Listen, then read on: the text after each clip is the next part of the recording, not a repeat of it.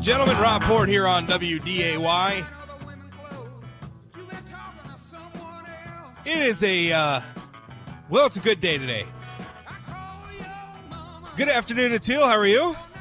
Doing all right. Why is it such a good day for you, Mr. Rob Port? I have got baseball, live, glorious baseball streaming on my television right now.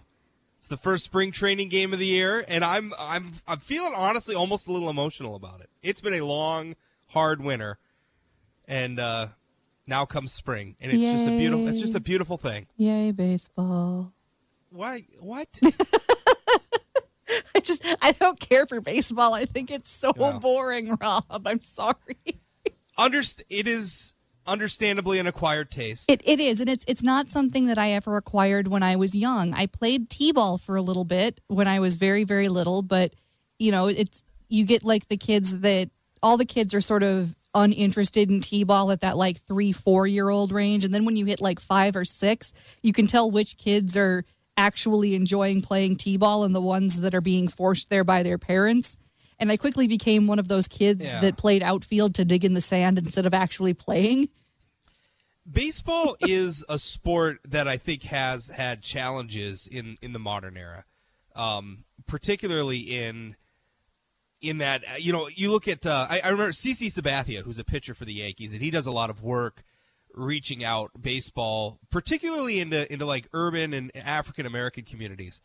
And some of the things he said is it's very, very hard. Basketball is such a popular sport in urban areas, in particularly in African American communities, because you don't really need much to play it when you're a kid, right? I mean, you need a hoop and maybe a little bit of pavement, and you're set, right? You could play some horse, you could play some one-on-one, you could do all sorts of stuff. Baseball's a little tougher. I mean, it's harder, and I mean, there's all those old games, all those old pictures of kids playing, stick ball on the streets of Brooklyn and stuff like that, and I think it's just harder. I mean, baseball requires more people. It maybe requires a little bit more room than a lot of people have, so that's tough. But I think it's got a bright future. I think of all the American sports, right, and soccer would probably be the big exception, but it's probably the most international, right? I mean, if you look at, people from the Asian American countries, the Latin America, the Hispanic community, I mean, it's very, very big in a lot of places like that. Oh, yeah, don't get me wrong. I understand that baseball is not just well-loved by Americans. It's well-loved worldwide. I just was never able to get into it. I'm not putting you down. I understand. It's not for everybody. It's slow-paced. For me, I think once you begin to understand some of the nuances of the game, it becomes a lot more fun. But it takes time because it's a complicated game, and there's so much history. Although the quirky history is what I love, right? I mean, one of the things I love best about baseball is something will happen on the field. You're like, oh, well, that's the first time it happened since 1915 when Speedy McGee was, playing for the, whatever. Well, are you then the big question, Rob? The Cincinnati Pale Stockings or something. The big question then, Rob, is are you a Twins fan? I like the Twins when they're not playing the Yankees. You're a Yankees fan. Okay. I'm a Yankees fan, and the reason why I grew up in Alaska. So I came to love baseball when I was a little boy living in Alaska. And when you live in Alaska, you're not really near any team. You don't have a home team. There's no. You have worse technically it's the Mariners, but Seattle's like 1,000 miles away. I was going to say you have worse choices for home teams in Alaska than we do in North Dakota. So, and so what happened was we also didn't have a lot of television channels, and so I was watching. The Pride of the Yankees. It was old movies, old black and white movies. The Pride of the Yankees came on with Gary Cooper of the Lou Gehrig story. And I don't know. I mean, something just clicked with me. The history there, the Yankees have a very storied franchise. I think it's just a wonderful thing. So I've been a Yankees fan just about my whole life, and I love it. I love baseball. I love everything about it. I think it's fantastic. It's a good day to be Rob. It is. We also have this weekend. We have a birthday party coming up. My daughter's birthday, and the older or the younger? Younger daughter. Oh. And so we, Dad, she wanted a few months ago, we went to an escape room here in Minot, and it was a blast. It was fun. It was hosted by our local railroad museum, and we just had a ton of fun as a family doing it. And so she decided she wanted to have an escape room for her birthday. Oh, that's cool. And so Daddy has put one together, but I am stressing out because I don't know. I've never done this before, right? And it's, doing something like that, like you're kind of relying, you want to make sure that it's going to make sense, that it's going to play well, right? And so we've got this thing. I'm going to set it up tomorrow. I don't know. I'm super anxious about it. Oh, I can't wait to hear all about it on Monday though. That's really cool. I think it'll be fun. I hope it works well. I'm going to be disappointed if it doesn't work well. Mostly because, you put a lot of time and effort into it. Yeah. Oh, I mean, I downloaded a kit to help me from the internet and, printed some stuff out, but we still got to hide everything.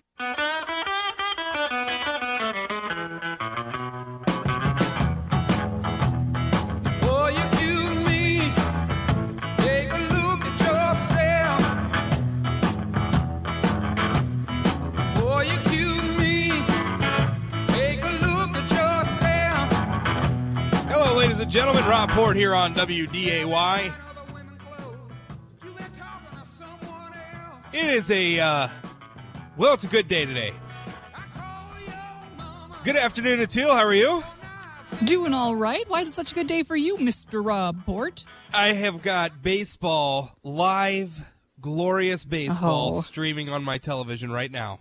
It's the first spring training game of the year, and I'm feeling honestly almost a little emotional about it. It's been a long, hard winter, and now comes spring, and it's just a beautiful thing. Yay, baseball! Why? What? I don't care for baseball. I think it's so boring, Rob. I'm sorry. It is understandably an acquired taste. It is, and it's not something that I ever acquired when I was young. I played t-ball for a little bit when I was very, very little, but you get like the kids that all the kids are sort of uninterested in t-ball at that like 3-4-year-old range, and then when you hit like 5 or 6, you can tell which kids are actually enjoying playing t-ball and the ones that are being forced there by their parents. And I quickly became one of those kids that played outfield to dig in the sand instead of actually playing. Baseball is a sport that I think has had challenges in the modern era, particularly in that, you look at, I remember CC Sabathia, who's a pitcher for the Yankees, and he does a lot of work reaching out baseball, particularly into like urban and African American communities. And some of the things he said is it's very, very hard. Basketball is such a popular sport in urban areas, in particularly in African American communities, because you don't really need much to play it when you're a kid, right? I mean, you need a hoop and maybe a little bit of pavement, and you're set, right? You could play some horse, you could play some one-on-one, you could do all sorts of stuff. Baseball's a little tougher. I mean, it's harder, and I mean, there's all those old games, all those old pictures of kids playing, stick ball on the streets of Brooklyn and stuff like that. And I think it's just harder. I mean, baseball requires more people. It maybe requires a little bit more room than a lot of people have, so that's tough. But I think it's got a bright future. I think of all the American sports, right? And soccer would probably be the big exception, but it's probably the most international, right? I mean, if you look at, people from the Asian American countries, the Latin America, the Hispanic community. I mean, it's very, very big in a lot of places like that. Oh yeah, don't get me wrong. I understand that like baseball is not just well loved by Americans; it's well loved worldwide. I just was never able to get into it. I'm not putting you down. I understand. It's not for everybody. It's slow paced.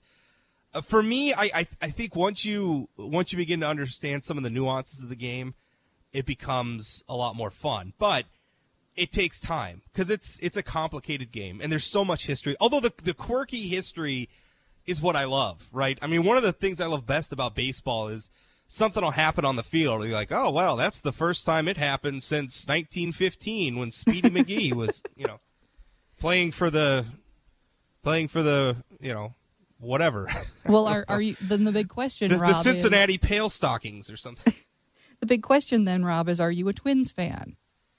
I like the Twins when they're not playing the Yankees. You know, Oh, you're a Yankees fan. Okay. I'm a Yankees fan, and the reason why I grew up in Alaska, so I came to love baseball when I was a little boy living in Alaska. And when you live in Alaska, you're not really near any team. You don't have a home team. There's no. You have worse technically it's the Mariners, but you know Seattle's like 1,000 miles away. I was going to say you have worse choices for home teams in Alaska than we do in North Dakota.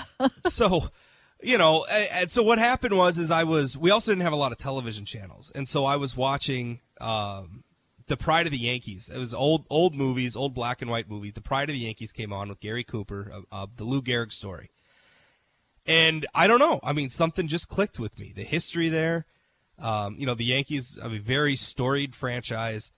I think it's just a wonderful thing. So I've been a Yankees fan just about my whole life.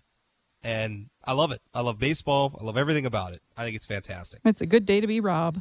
It is. And we also have this weekend, we have a birthday party coming up. My daughter's birthday. And the older or the younger? Younger daughter. Aw. And so she wanted, a few months ago, we went to an escape room here in Minot. And it was a blast. It was fun. It was hosted by our local railroad museum, and we just had a ton of fun as a family doing it. And so she decided she wanted to have an escape room for her birthday. Oh, that's cool. And so Daddy has put one together, but I am stressing out because I don't know. I've never done this before, right? And it's, you know, doing something like that, like you're kind of relying, you want to make sure that it's going to make sense, that it's going to play well, right? And so we've got this thing. I'm gonna set it up tomorrow. I don't know. I'm anxious about it. Oh, I can't wait to hear all about it on Monday though. That's really cool. I think it'll be fun. I hope it works well. I'm gonna be disappointed if it doesn't work well. Mostly because you know you put a lot of time and effort into it. Yeah. Oh, I mean, I downloaded a kit to help me from the internet and you know printed some stuff out, but we still got to hide everything.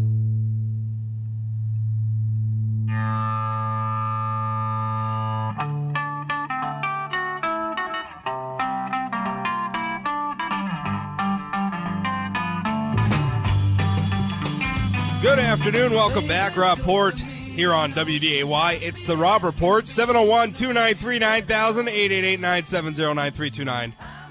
Email talk at WDAY.com. You can even send me tweets, too, at Rob Port. So we're talking a little bit about these town halls, and, I mean, I get what Camburn was saying. I think he may have gone a little over the top saying it's sexist, but, I mean, I don't know. This, to me, you know, some top-down group urging people to show up at town halls and like this, I mean, it smacked of ambush politics to me, and I just don't know how effective that is. I mean, how persuasive is that really? MSNBC just happened to show up at Cramer's town hall event last night in Fargo. Coincidence? Probably not. You know, I'm sure they're hoping to goad the congressman into saying something silly or doing something silly that can be turned into, you know, cable news footage and viral video. And I mean, that to me is all the type of politics that I don't like. Now, if you get there and you're trying to ask Cramer a tough question and he's avoiding it or something, great. You know, that's great footage. Shame on him if he does that. But, you know, this other stuff where it's like we're going to set up gotcha moments, come on. You know, that's not productive. And it doesn't, you know, all the screaming and shouting. I mean, that's the problem. All that video, people hooting and hollering, especially somebody like Cramer, who is not known as somebody to dodge questions, who is not known as somebody to not listen to his constituents. All that hooting and hollering, who is that going to convince? I mean, it's going to be the people who already hate Kevin Cramer, the people who already don't want to vote for him or would never vote for him. That's who your target audience is with that. Because you're not persuading anybody who's maybe on the fence about Cramer, in the middle, or an independent, or you're certainly not going to peel away any of his support by doing that. You're just not. That's not how that works. It may be great for firing up, you know, the base. I mean, it may be great for, But I mean, really, do the political bases in America need to get fired up anymore at this point? I'm not so sure. 701-293-9000, 888-970-9329. What do you think, Natil?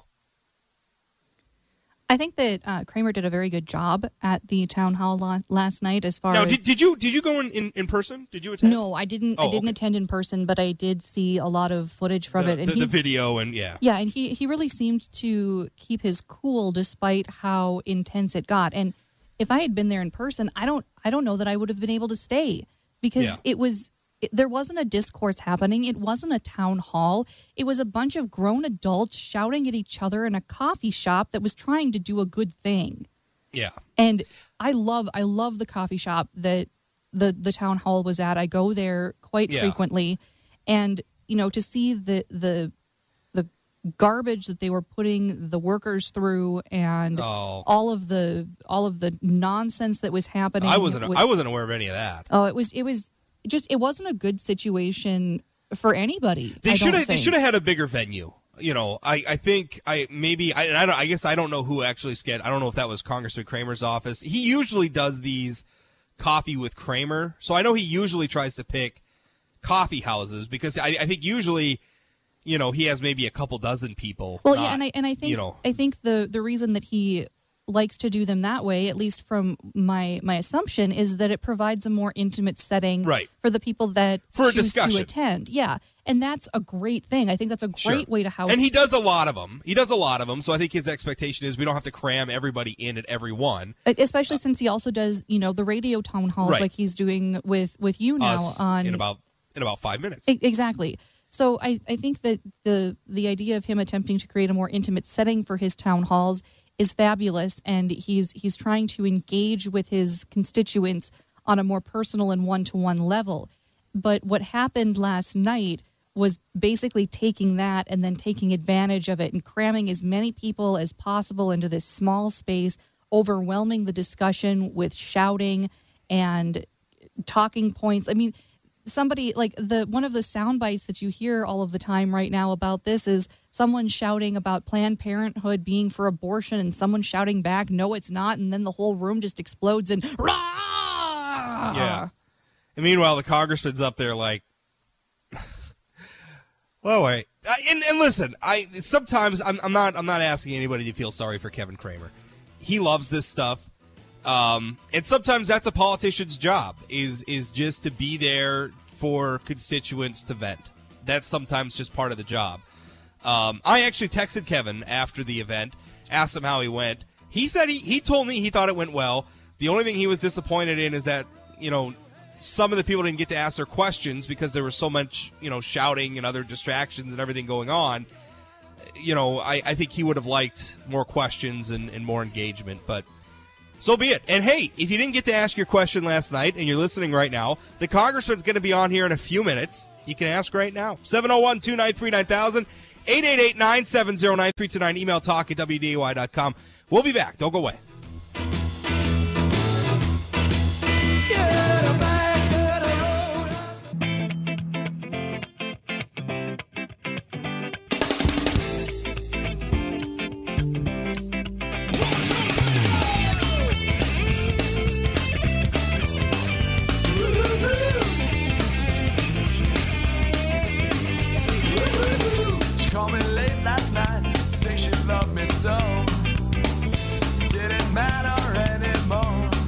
Good afternoon. Welcome back. Rob Port here on the Rob Report, 701-293-9000, 888-970-9329.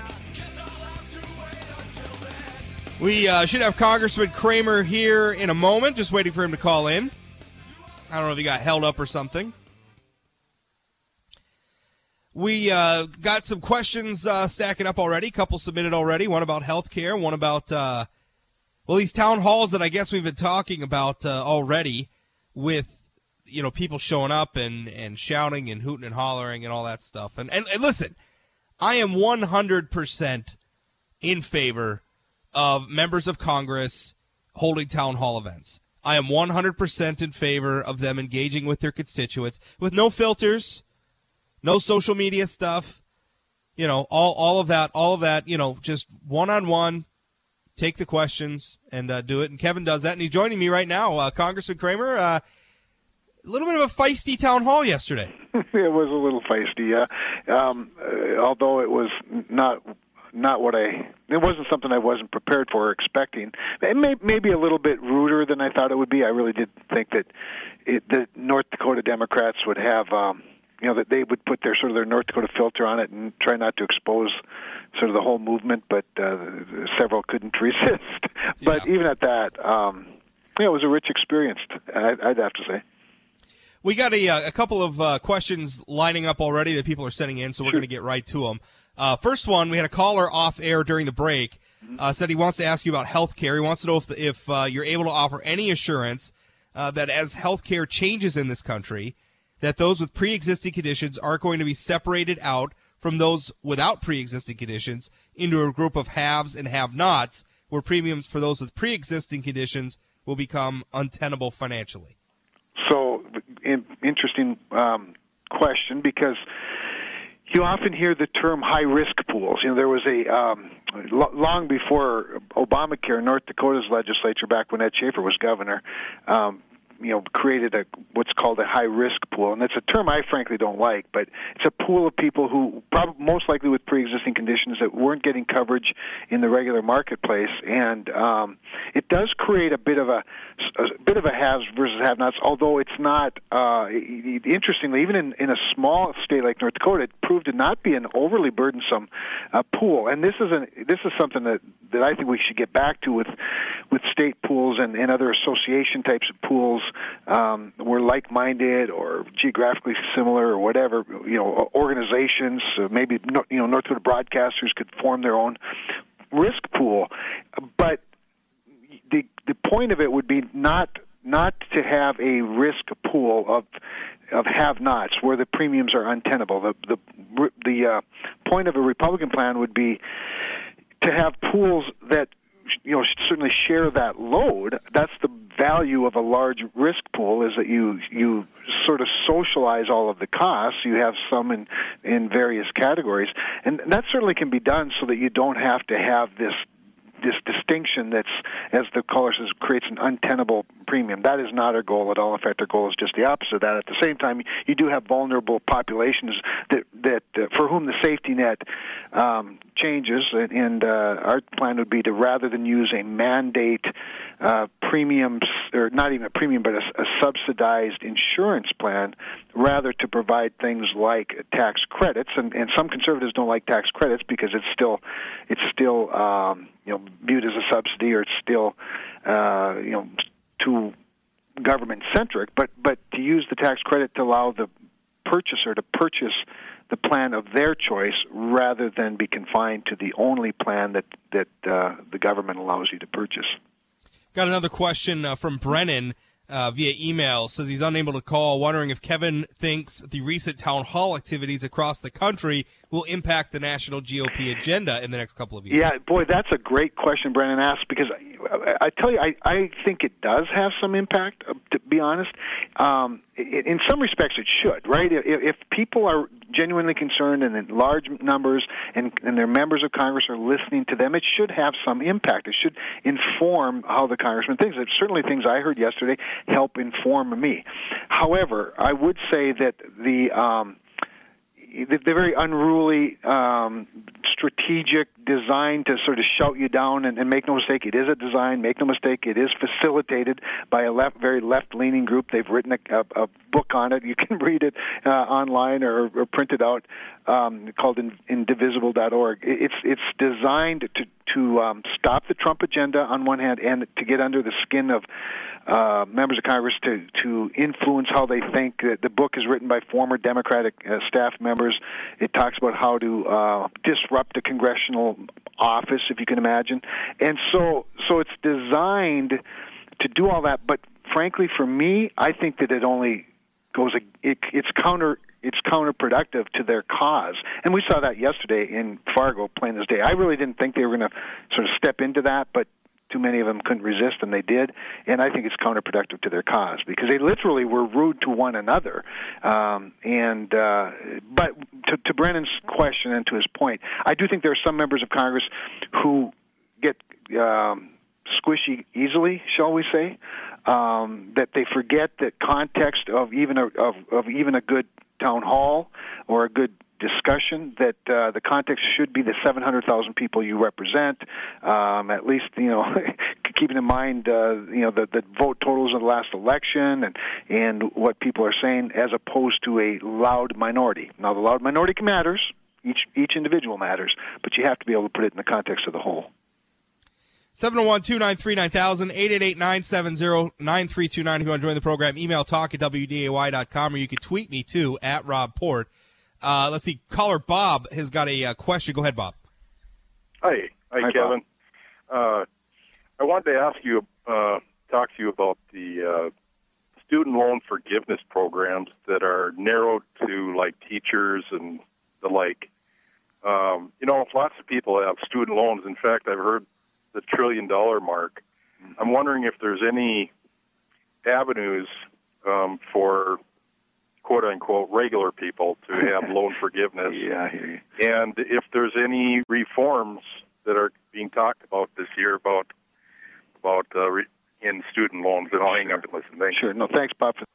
I'm not real familiar with sort of individual areas of study that provide student loan forgiveness, except where perhaps certain organizations, maybe certain states that have a particular need, whether it's rural doctors, for example, teachers is another example, maybe even certain teachers, math teachers or whatever, might be in high demand, where the marketplace, in an effort to attract those types of people, might have some sort of student loan program. And I think those are appropriate where it makes some sense to attract these people.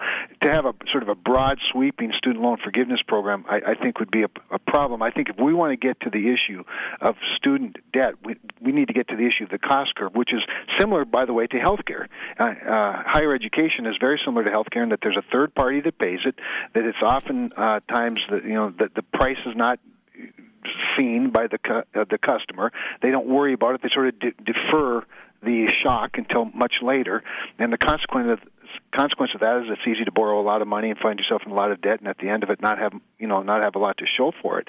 I think we need to get at the cost of going to college to really deal with the student debt program. Now, there are other programs that allow student loans to be consolidated and renegotiated and all that. But money's so cheap these days that to the degree you're able to do that kind of thing, I would encourage people to do it. But to have sort of a broad across the board forgiveness of student debt really does nothing to lower the cost of an education in this country. In fact, it would have a perverse incentive to do just the opposite. We have an email from, and I think this is the same listener who's asked the last couple of weeks about this with the concealed carry reciprocity on the national level. I think last week you had said you were going to check in on that. Any updates? Yeah, and of course I haven't been there since last week because this is the 1 week so far this year that we've been here. So my goal is to talk to Bob Goodlatte. He's the chairman of the Judiciary Committee. I know Bob quite well. The bill is in his committee, so it's been dropped. It's in his committee, and I'll ask Bob when I get back this week if he's got any plans to schedule some sort of a hearing on it. Again, I think I might have said this before. I'm fairly confident that if we would have that bill come up, that it would pass committee and it would pass the House. But I don't know for sure what the calendar says over the course of the next 2 years. With regard to that bill. But I promise I will check on it, and the source is Bob Goodlatte. Todd, via Twitter, says, and referring to your the town hall situation, why not have people show state ID before being allowed to enter? I would bet most instigators were busted from Minnesota. Oh, those dastardly Minnesotans. Well, I don't know whether they were or they weren't. I can tell you that all of the people that spoke, and I controlled the microphone. People came to the front, and they were all North Dakotans as far as I know, and I'm quite confident of that. And if not, they certainly represent challenges or problems or concerns that North Dakotans had. But I'm pretty sure all of them were North Dakotans. To the degree that there were some that there that weren't, I guess I don't have a lot of heartburn about that. They are our neighbors. But I will tell you, it's an interesting issue when you consider the whole concept of the people's house, the fact there are 435 of us, we all have roughly 700,000 constituents.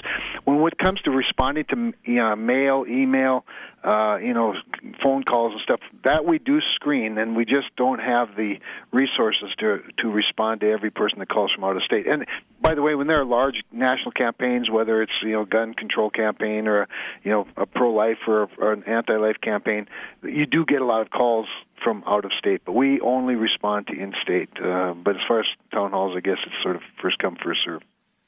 Another emailer says, even though I don't always agree with Congressman Cramer, he showed more control than I would have. I would have opened a can of whoop ass on the screamers. Well, I don't think that helps anybody doing I don't either, but I will tell you, Rob, what's interesting, I've had a lot of people tell me that in the last 24 hours. I mean, a whole bunch. I've had kind of remarkable response from people. But I would tell you there was a time when I probably would have. And I will also tell you that I think that's part of the goal of this movement. I responded. The reason I had the town hall was at the request of the organizers of Indivisible FM. Now, that's like going to the Democrat convention. Now, I was just remembering today, it was back when I was a 30-year-old Republican Party chairman that I attended a Democrat state committee meeting, and they wanted to see Ed Schaefer's income tax returns, and their goal was to see how much money he made. They pretended their goal was to prove that he was a citizen. We showed up with his tax returns redacted, the dollar amounts, only to prove that he was a North Dakota citizen and eligible to serve as governor, and they were so hopping mad they couldn't hardly see straight. Well, I think part of their invitation to members of Congress, part of their scheme is that they won't show up, and then they can use that as a criticism. So I took that criticism right away. The second thing is to try to get under their skin and get a YouTube moment where they lose their temper. And so, you need to be able to resist that sort of thing, as tempting as it is. But, it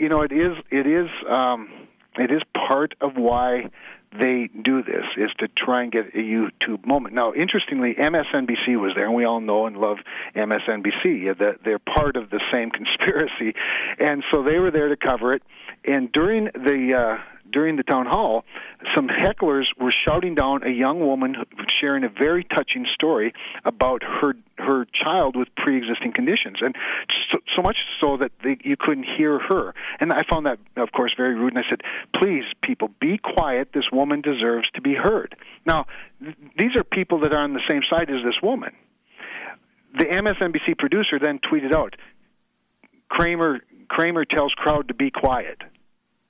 And so you get a sense of how well organized this machine is. You notice, Rob, every question was sort of like, "Are you still beating your wife?" Yeah. Why do you support block grants that would kick my child off of Medicaid? Well, those things don't go together. And but every question was like that. They want you to say yes or no, where both answers get you in trouble. Well, I think you put your hand on it. And unfortunately, I just don't think to me that's political theater masquerading as civic engagement. I mean, I get it. If you're ticked off about your congressman and you want to go there and give him a piece of your mind, I don't really have a problem with that. I'm sure you probably don't have a problem with that. Not. But when it's this sort of coordinated effort to try to create a viral video or something, that to me just, I don't know. To me that's boring, and I don't think it changes anybody's mind, honestly. To the degree it does. And I'll be honest with you, Rob, besides wanting to take away the excuse I didn't show up from them and the opportunity to actually hear from people and constituents, I heard from some really good people that agree with me and many that disagree with me. But beside that, my other sort of goal was to expose them for what they are, and I didn't think they would fall for it quite so easily. And that is an angry mob that's. Well, for example, there was one guy in the back. We got on somebody's phone video said, "I'm going to smash the windows of this place," and this was an angry Democrat, and a couple of conservative guys said, "Go for it. We've got our iPhones on you right now." That's sort of the state, frankly, of liberal activism today in America, and that's why I'm not very concerned about the Democratic Party in North Dakota getting built up anytime soon. Well, I went way over time with you, Kevin, but we'll do it again next week. How's that? Pleasure's always mine. Anytime. Thanks, Rob. Thanks, Congressman. More to come. I'll wrap it up right after this. Don't go away.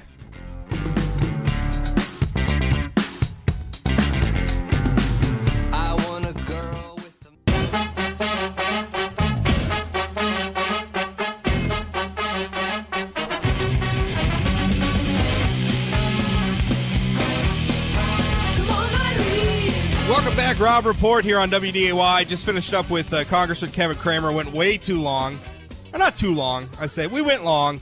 We don't have a lot of time this segment. Jay Thomas Show coming up next. Stay tuned for that. Emailer says, but Rob, this is what we expect from the left, talking about the town hall situation. If you don't get your way, you need to scream, cry, riot, and destroy people's property. Well, I don't think it's fair to say everybody on the left's like that. Not even most people on the left are like that. There is a faction, I think for sure, that feels justified in that sort of thing, because they think they're fighting evil, and that's unfortunate. That politics in America have devolved to the point where people on one side think they're fighting evil people on the other side. That's too bad, because it's not like that. There's a lot of good people on the left that disagree with those of us on the right. And that doesn't mean they're not good people. You and I may think they're wrong, but maybe they're right on some things. I don't know. But getting together and talking to each other is a good thing, which is, I think, the only reason I was disappointed at that town hall with Congressman Cramer last night is that it just didn't look like there was a lot of talking going on. It just seemed like there was a lot of screaming and posturing, and that's too bad. Legislature's on crossover break till Wednesday, but we'll still have some fun next week. Tune in for that.